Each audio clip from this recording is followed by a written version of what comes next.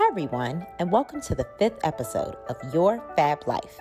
In this episode, we have the pleasure to interview Women's Day Magazine featured Dr. Samira Freeman, psychologist and life coach, on her 5 tips for professional women when setting boundaries. Hi, everybody. We're back again with the Your Fab Life podcast from legallyfab.com. We have the pleasure of interviewing today Dr. Samira Freeman. Thank you so much for coming on. Yes, absolutely. Glad to be here. Thank you. Yes. Thank you. So for our audience that doesn't obviously already know you, could you give our audience a background on like where you went to school and what your focus practice is right now with your therapy and your counseling? I am a psychologist. I'm licensed in New York, New Jersey, Connecticut, and California.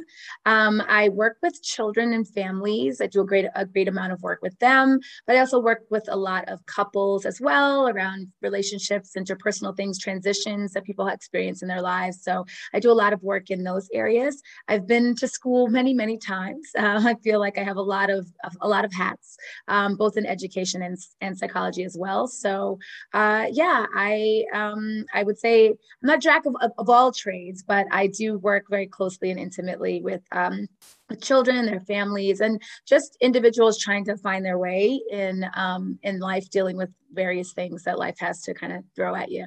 Well, that's a great transition for the name and the subject matter of the podcast today. Our podcast talks today about 5 mental health tips for professional women. Most people that listen to this podcast, again, are professional women, either single women that are balancing life, or even women that are married and have families, but they're still trying to balance everything and be superwoman and say yes to everybody. And so I think these 5 mental health tips will definitely benefit the audience, will obviously benefit me. It's also a struggle for me to just have a balance sometime. So with that being said, we're gonna jump right into the 5 mental health tips that you've recommended. So the first one is think about your actual needs. Can you tell us a little more about that? Yes, definitely. I think that in order for you to kind of figure out how you're going to support your needs, you need to actually spend some dedicated time figuring out what they are, right? It's difficult to protect your needs and assert boundaries and all those things that we'll talk about a little bit later when you don't even really know what your needs are.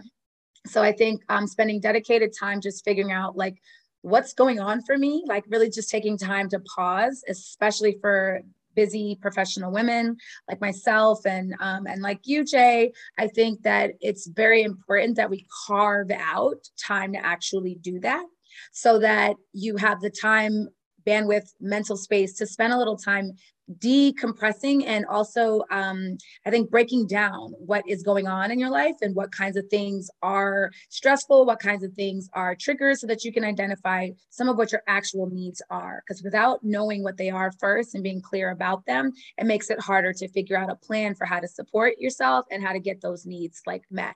So I think that's really, really, really important. And this is good because even when I sit here and I think about what you're saying, I'm like, okay, what is one of my needs? I know a big need of mine is just having quiet time. Mm-hmm. That is a need for me, because it's like the minute my alarm goes off at 7 or 8 o'clock in the morning, a lot of times I'm working off of East Coast and West Coast time.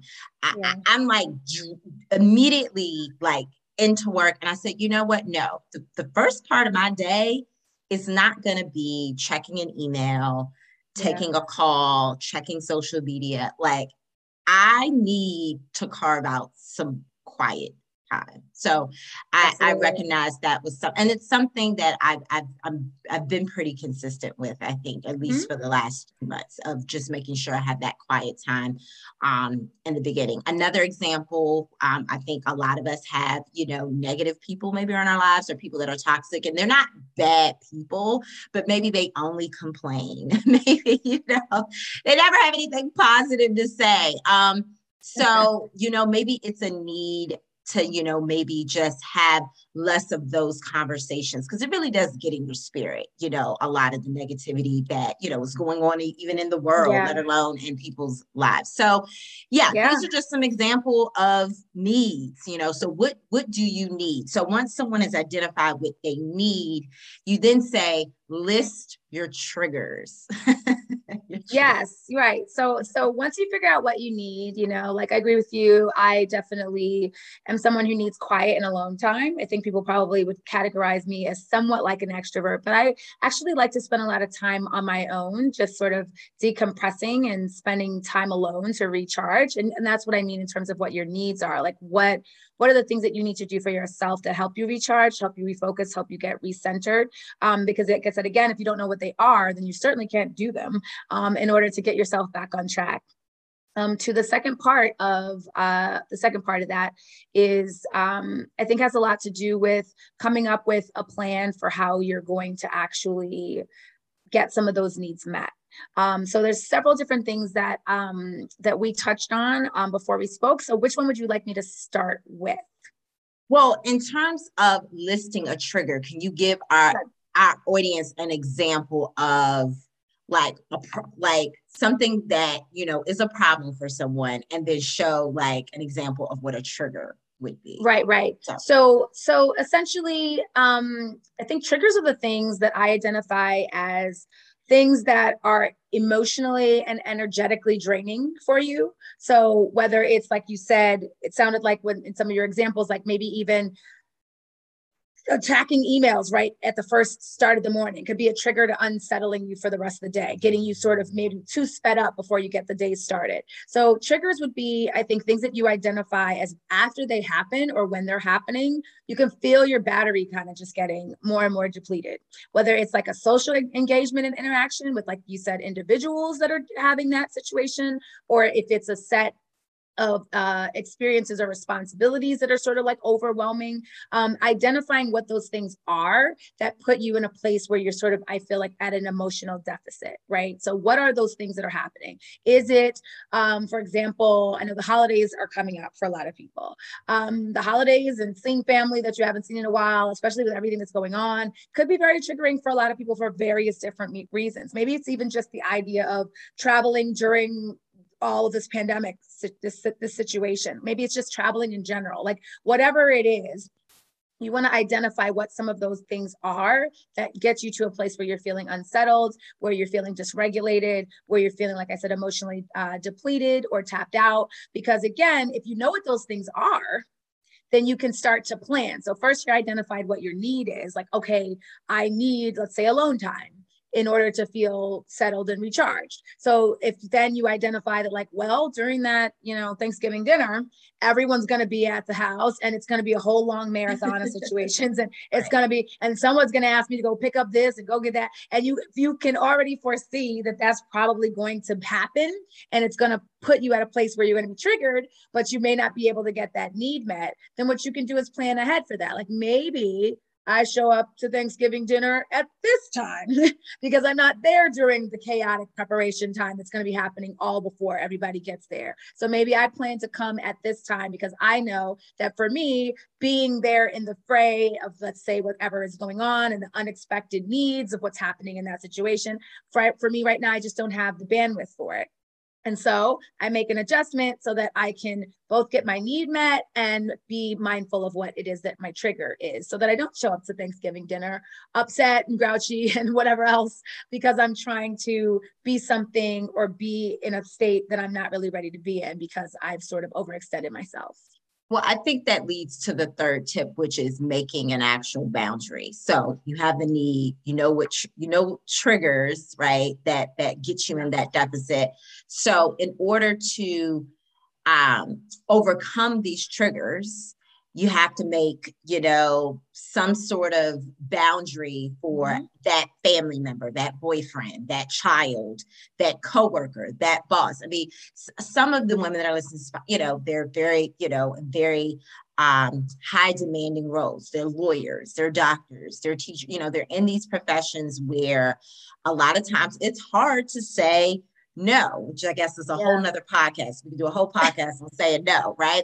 Yeah. It's the bad word. Don't tell people no. We tend to be people pleasers and things like that, especially women. I think women in general, our default button is yes. It's not I had no. a friend say recently, no is a full sentence.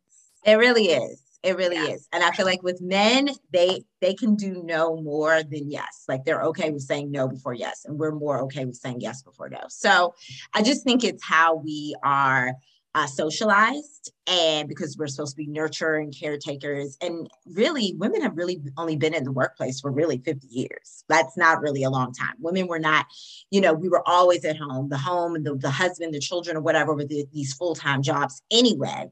And now you have women stepping out and having careers and trying to do it all. And even women that don't have husbands and children, it's still a full-time job taking care of themselves and, satisfying what they need to do to succeed professionally. So, Yeah.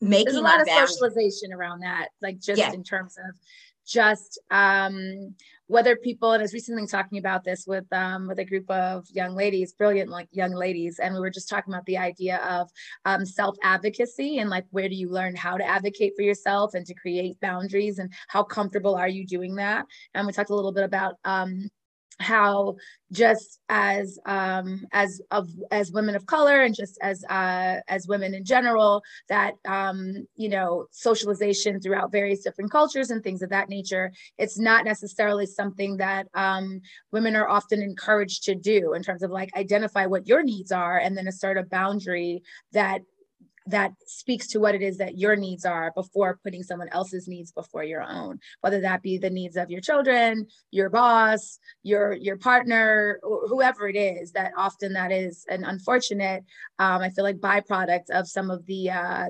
imaging, the socialization, the cultural norms and various things that have kind of given women the message that their needs are not as important, and so they should therefore focus their intention on meeting the needs of other people before they meet the needs of themselves. And before we move on to tip number 4, I just want to dive a little deeper into boundaries, because something that you said that I struggle with is, okay, so I'm really good at the first 3 tips, like the needs, the triggers, and then I make the boundary. But the problem is, after I make the boundary, I don't necessarily stick with it, because I don't stick with the boundary necessarily because it doesn't really work for the person that I've created the boundary for. So I can be in a relationship, or I could be, this can even be with family. I say, I have a niece that's getting ready to have a baby shower. I'm not helping you with the baby shower, but what have I already done? I sent her the name of her, right. Not a lot. But, I sent her the name of her caterer for her 16th birthday because she's having a meltdown because she has no one to cater this. I sent her a link to where she can like put an invitation together. So it's not like super me helping, but it is, I'm giving the boundary. I went over the boundary. I said I wasn't going to help. I said I was going to buy a gift, send the gift, or if I showed up, I would show up at the end of the shower because I didn't want to be around all those people. I had already set in my mind what the boundary is, and I'm already like, because I feel bad. She's having a meltdown on the phone all the time. And so I find myself, how can I put it? I find myself adjusting the boundary. Same thing in my personal relationships. I'll say, okay, this is what you want. This is what I want. Okay, if it doesn't match, this is what I'm willing to do right now. And then I'll do it for a little bit. And then I find myself not doing that boundary anymore. So yes. So let's circle back to boundaries. So let's go quickly dive into, once we create the boundary, how do you stick with the boundary? So I think boundaries are hard, because especially I feel like boundaries in love are super duper challenging. Just because there is an unspoken desire to, I think, want the best in people and to want people to have your best interest at heart and to put that in the forefront of things. But I think that something that speaks very much to boundaries is that your boundaries are your own boundaries, and like the boundaries of what somebody else thinks is appropriate or thinks is okay, especially with regards to how they treat you or regard to how many requests they put upon you. That's going to be what their perception of that boundary is. And the only person that can really hold the boundary that makes sense for you is you, right? Because like, you could say, I don't want to be involved in this baby shower, for example. That's my boundary. It's stressing me out to even consider it. But the other person is going like, well, but for them, even if you communicated that, me asking you is still a boundary I'm okay with stepping over. It's not my boundary. I'm okay with let's say, asking you to do something that you may or may not want to do. Or let's say with the romantic situation, I still want to be in contact. So I'm still doing that because that's what I need. But you have to go back to what you need.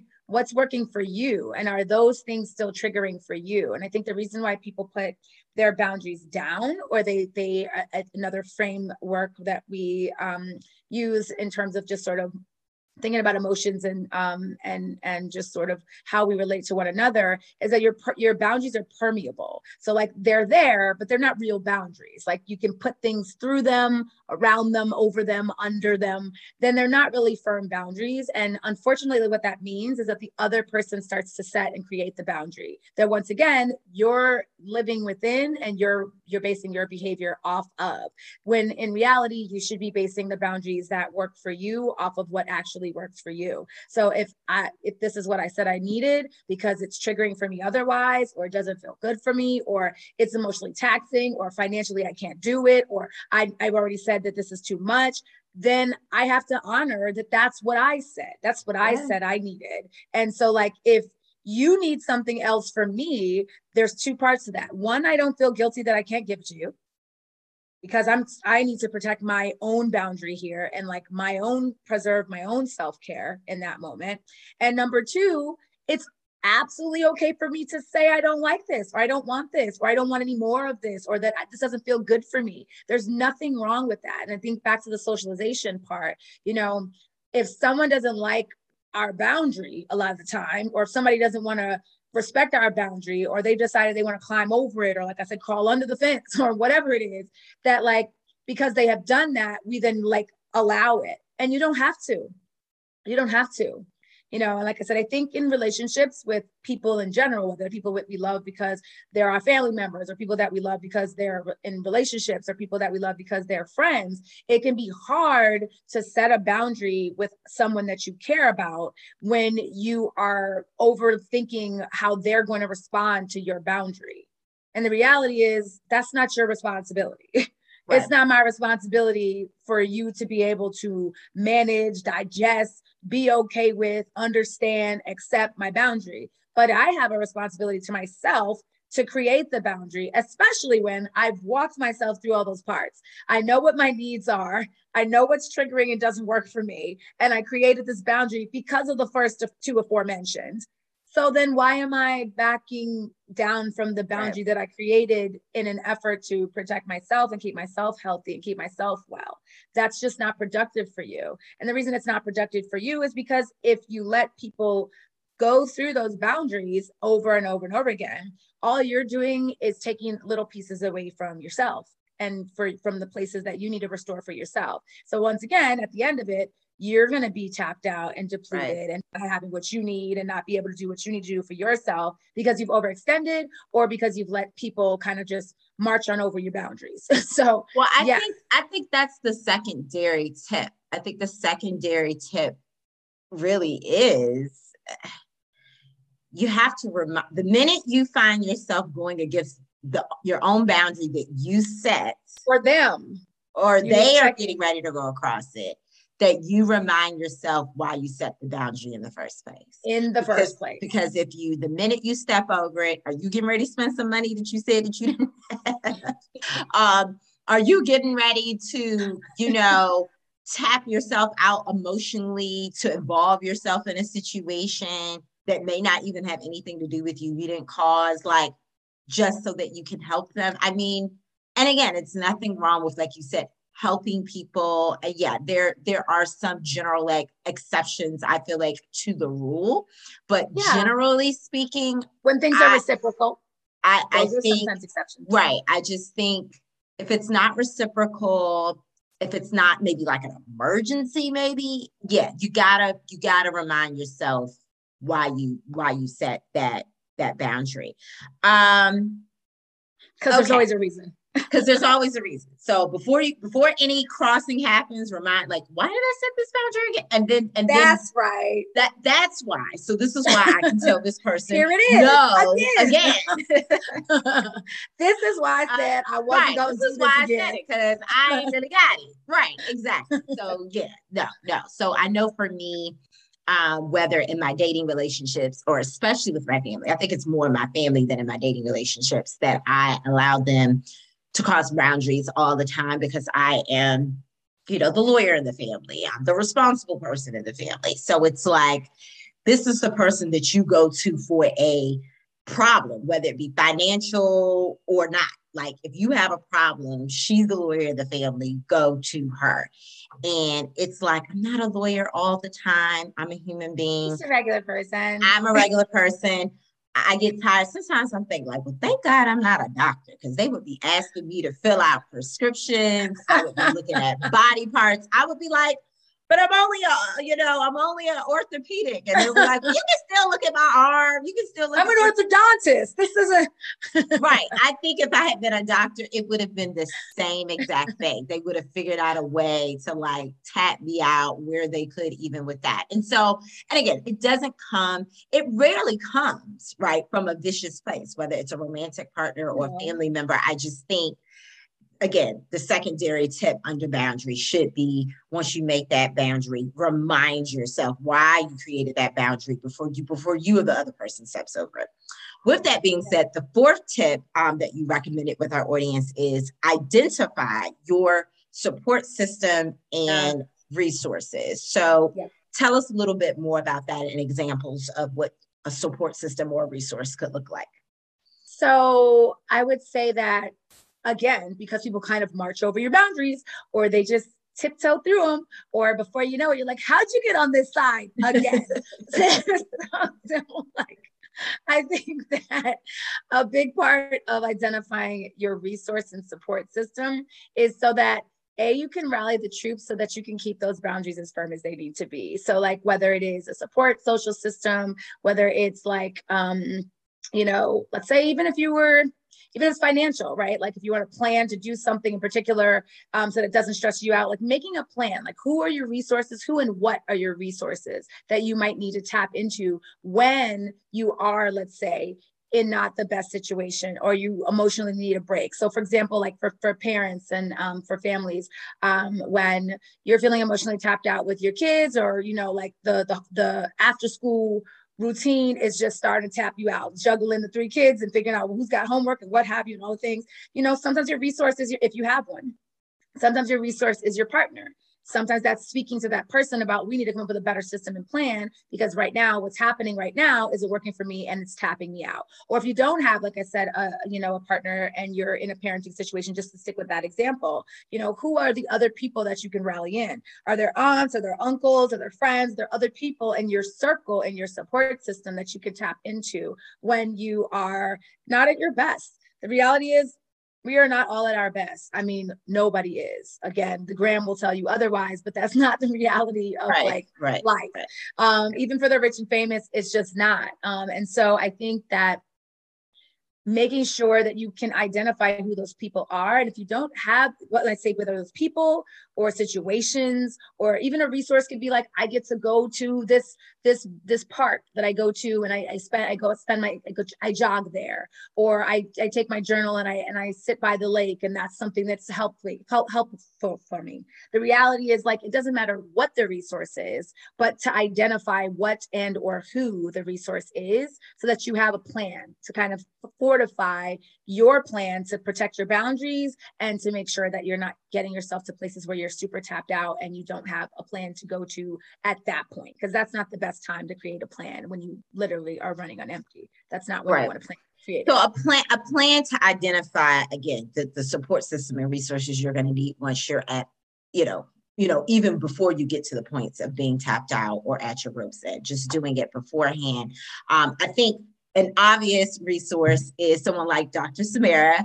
I think a lot of times, especially in minority communities, seeing a therapist is kind of looked down upon, like, oh no, talk to Jesus, talk to your mama, keep it to yourself.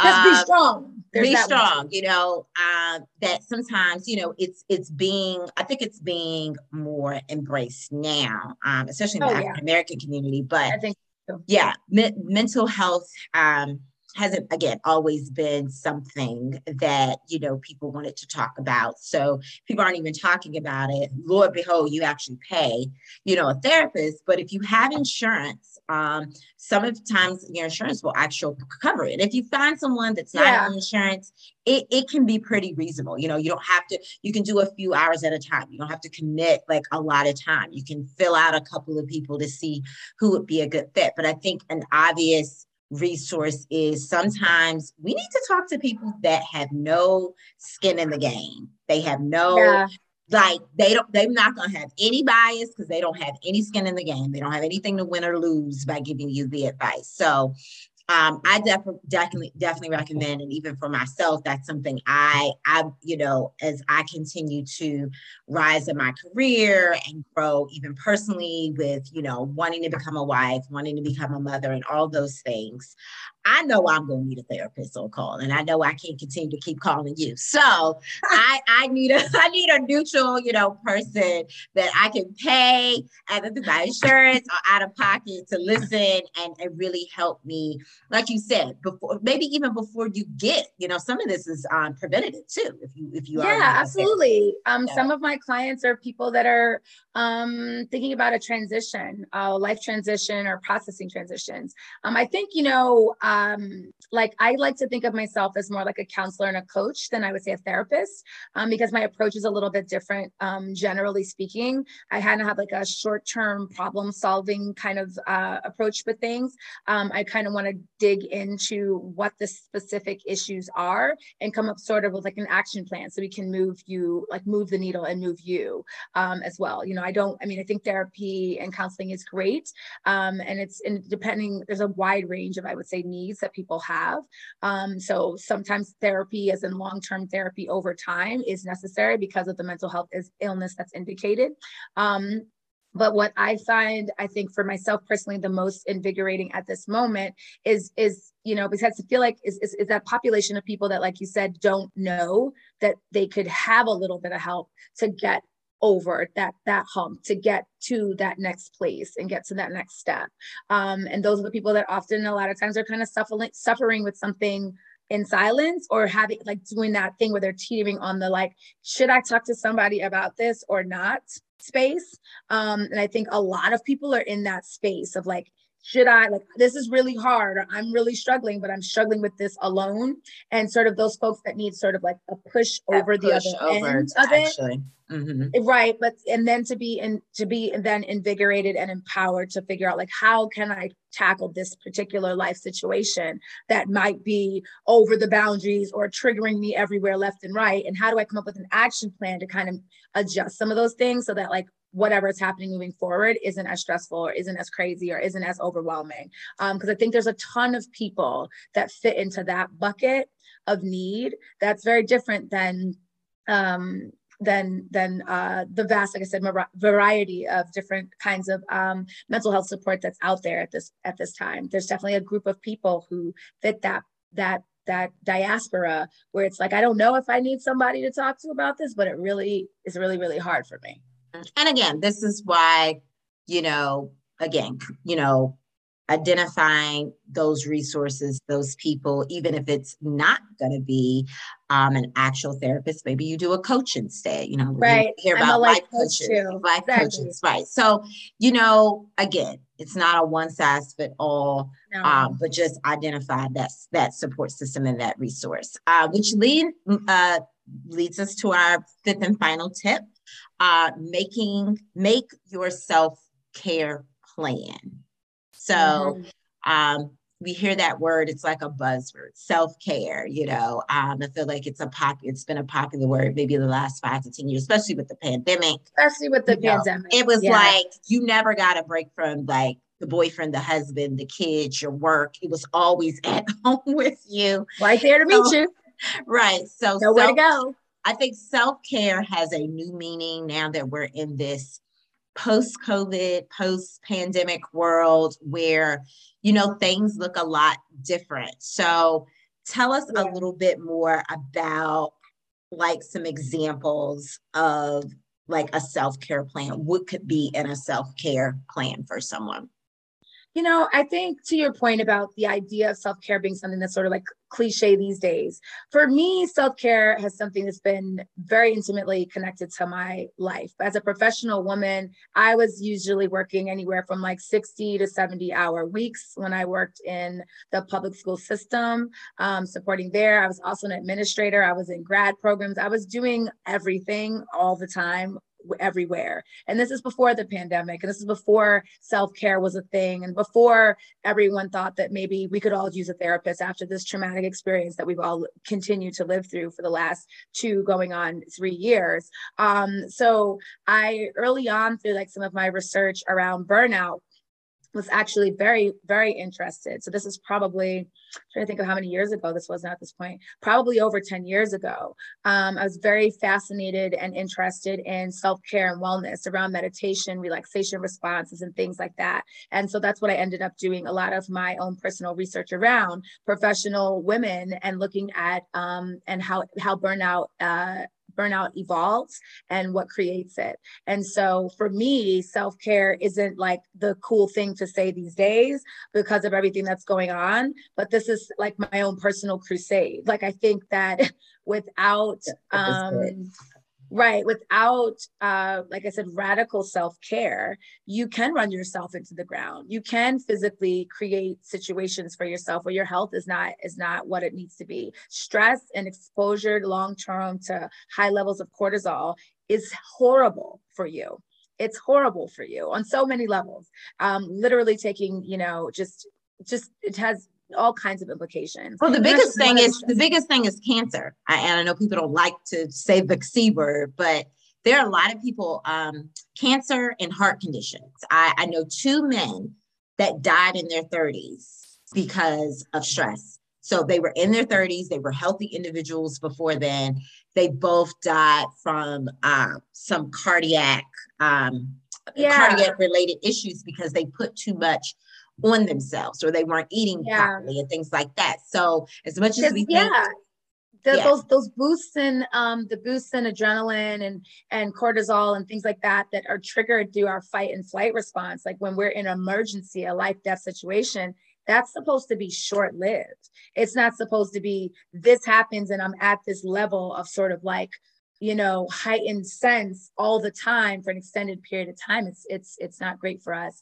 And so, like I said, for me, self-care, a big part of it is like ferociously protecting that and knowing the implications of this being really instrumental in your health and your well-being. So when I come up with a plan, for me, the plan is like, this is not something that I should not be prioritizing. This is something that absolutely needs to happen. So like, if that means, and I've been employing this a lot and I kind of like it, the do not disturb on my phone.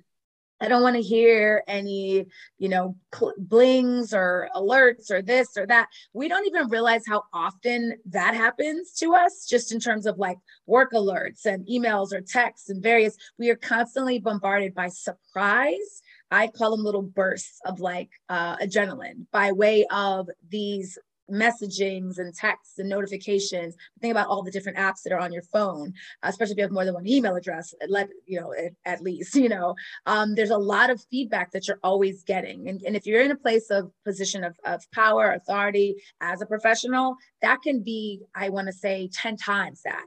So when you're getting emails from colleagues and coworkers or people who work for you with the latest crisis or issue or fire that needs to be put out, over time, that's a lot of stress. It's a lot of things. So when you come up with your self-care plan, I think you have to, like I said, go back to the triggers again and then create a plan that kind of creates a barrier between that trigger and your wellness, right?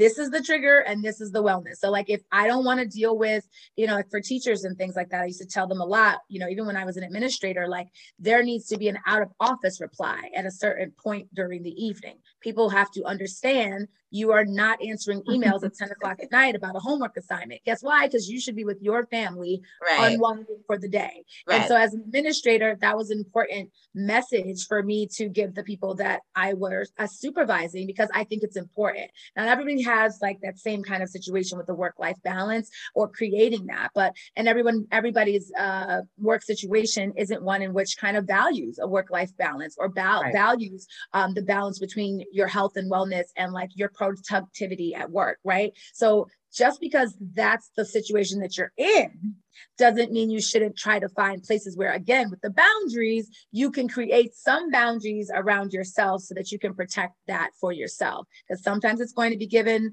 around you through, like I said, your institution, or let's say the said relationships that we were talking about before, like with work and family and lovers and whoever else, right? Sometimes they're not going to recommend the boundary or suggest the boundary or create the boundary. You're going to have to do that work. So I think the biggest thing in the plan, as far as setting up the self-care plan, is knowing what those triggers are and creating things that are obstacles to said triggers, so that those kinds of sort of like that influx of like, here's another thing that gets minimized, so that you have time, like I said, to catch your breath.